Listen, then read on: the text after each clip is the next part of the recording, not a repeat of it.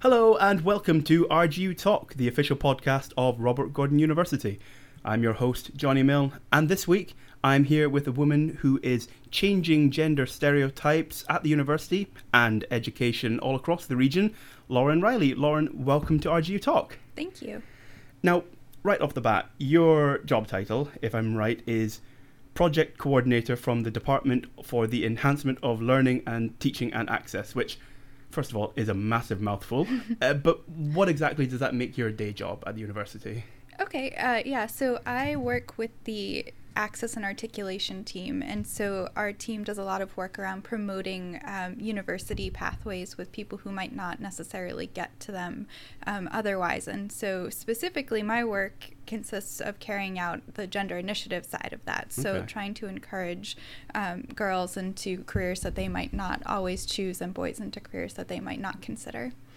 And I mean, which subjects are we talking about, say, for boys or for girls? Sure. So we actually won a grant a couple of years ago, and the grant was specifically to look at some of the schools that have the largest gender disparity in their departments. And so right now we've been working with the schools of computing and engineering to encourage more girls to apply to those programs, and the School of Nursing to encourage more boys into that program. Okay, fantastic. Now, I understand that you're also a management researcher. So how did a management researcher start working on gender outreach and issues like that at the university? Sure. So my research actually aligns very closely to my work with the Delta Access and Articulation team. My research is looking at women who work in the technology sector of Scotland and understanding their experiences in the workplace and what causes them to maybe leave the workplace.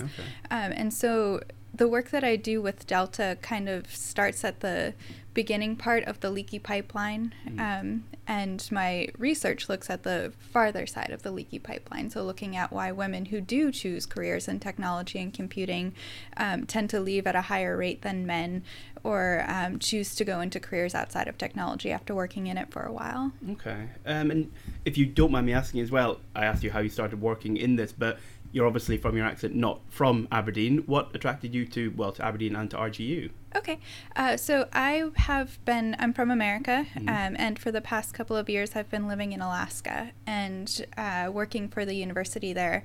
I got my master's at the University of Alaska and was interested in pursuing a PhD, but there really wasn't the opportunity in the state. I don't know if you know much about the geography of the U.S. Very vaguely, I'll be honest. Alaska is actually connected to Canada, and there's no easy way of getting to schools outside of Alaska. And so no matter what, we were going to have to move to go to school. So my husband actually applied to Aberdeen Uni. There was a good program there for his PhD, and I applied to RGU because I began speaking with my primary supervisor. And we had a very good connection, and so she really drew me to RGU to pursue fantastic. It. Yeah. Alaska's loss is clearly our gain. So do you find that, obviously you said about you're now working in the start of the leaky pipeline, your research primarily connected with the end of it. Do you find that there's a big connect in between, and what you're doing now might have a better influence on down the line for people when they grow up?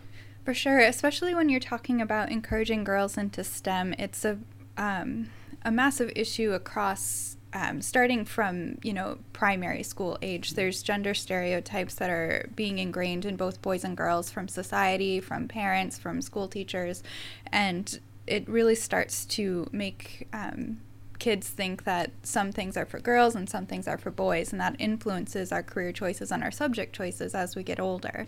And so there's a very clear delineation between what girls are expected to do and what boys are expected to do.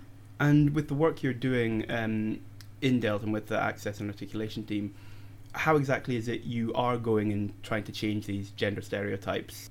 So a lot of our work is reaching out to secondary schools and talking to pupils about subject choice selection and challenging gender stereotypes in the classroom. So we have a couple of different sessions that we bring to them and try to do some activities to challenge those stereotypes or stuff like that.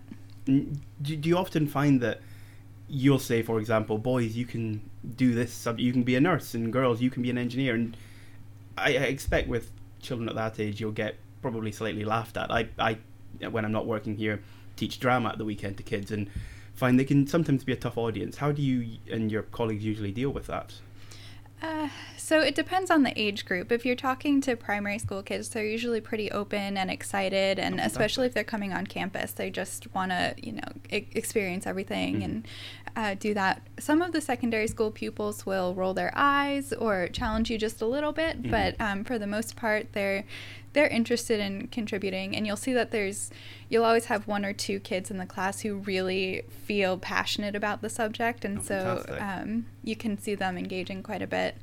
The biggest issue I actually had was when I went to speak with one of the local colleges. I went and spoke with a technology class, a couple of technology classes over at the college, and you could see from the room that there were, 2 girls and 28 guys. Right. And the talk was really to express some of the differences of being a gender minority, or really any kind of minority, could change your experiences in the workplace. And there was a lot of resistance in the room to that idea. And so the purpose was really to try to find a way to just increase awareness and maybe create allies. And so it was interesting just to give that talk at that age group. And do you do a lot of work with gender minority students who are already here at the university as well? So I don't do a whole lot of work with them, but I have done a little bit of research with the gender minority students in the nursing program and the engineering program. And so I've learned a little bit more about their experiences and what it's like being a student here. And we've had a lot of positive response from that. Everyone was really happy with their experience as a student and didn't really express that there was a lot of difference between how they were treated or how another gender was treated in the program. But it was interesting to hear about, for example, their motivations to get into either nursing or engineering. A lot of times it was because they had a parent who was in that role, and so they encouraged them to pursue it and really changed their perception on who could or could not be an engineer or a nurse. So that it was interesting to hear about their motivations. And it's really positive to hear that there's not too much of a difference, certainly the ones you've done research with, in their experience and their colleagues of a different gender. Yeah, for sure. You mentioned earlier the reaction of young children when they're on campus. What kind of events do you do on campus rather than going out to schools?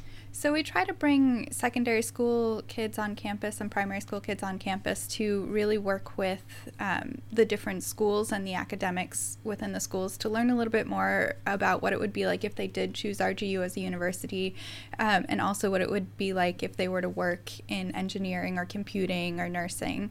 And so along with some of the other programs that the Access and Articulation team does, we do some that are specific to gender. So for example, we brought some primary boys on campus to do a day of events with our nursing school, and it went extremely well. They got to play with MediMan. Oh, fantastic. Yeah, which is that lifelike dummy that, it talks and bleeds and all that. So they absolutely loved it. And they got to learn how to stitch a wound or to dress a wound, and they learned how to do CPR, that kind of a thing. And it was a lot of fun to see them excited about different things in nursing and how hands-on that type of work could be. Of course, yeah. I certainly know that, I'm a 30-year-old man, and when I see some of the technology and some of the things the nursing students get to do here, I can't imagine what it would have been like if I was a 7-8-year-old boy, so I can imagine it's fantastic. Sure. When I was looking into some of your work, I've seen a hashtag that's been thrown around Twitter, and I think you yourself mentioned it to me before you agreed to be interviewed. Hashtag #NayGenderLimits. What's that all about? Yeah, so Nay Gender Limits is a campaign that we're running as part of a regional coalition. So RGU has kind of taken the forefront in the leadership role in creating a regional movement around challenging gender stereotypes. So we work with some of the other colleges and universities and the other councils to create this awareness around, encouraging girls into certain subjects and boys into others.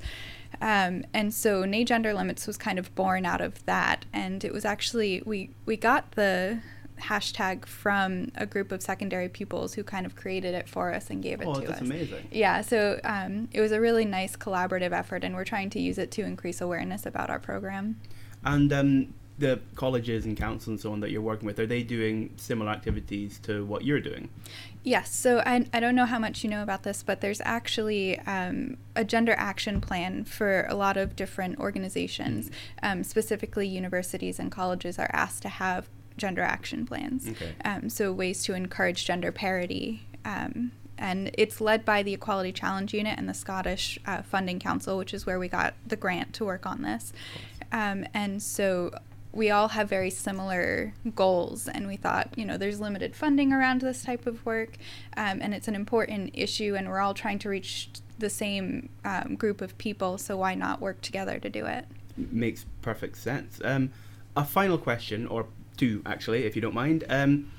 From the research you've been doing and on the far end of the leaky pipeline and the work you're doing at the moment, how long do you think it might take until these ingrained gender stereotypes are truly smashed? And is there anything that normal people like myself, that people listening, students or staff at a university or the public, is there much we can do to help speed it up?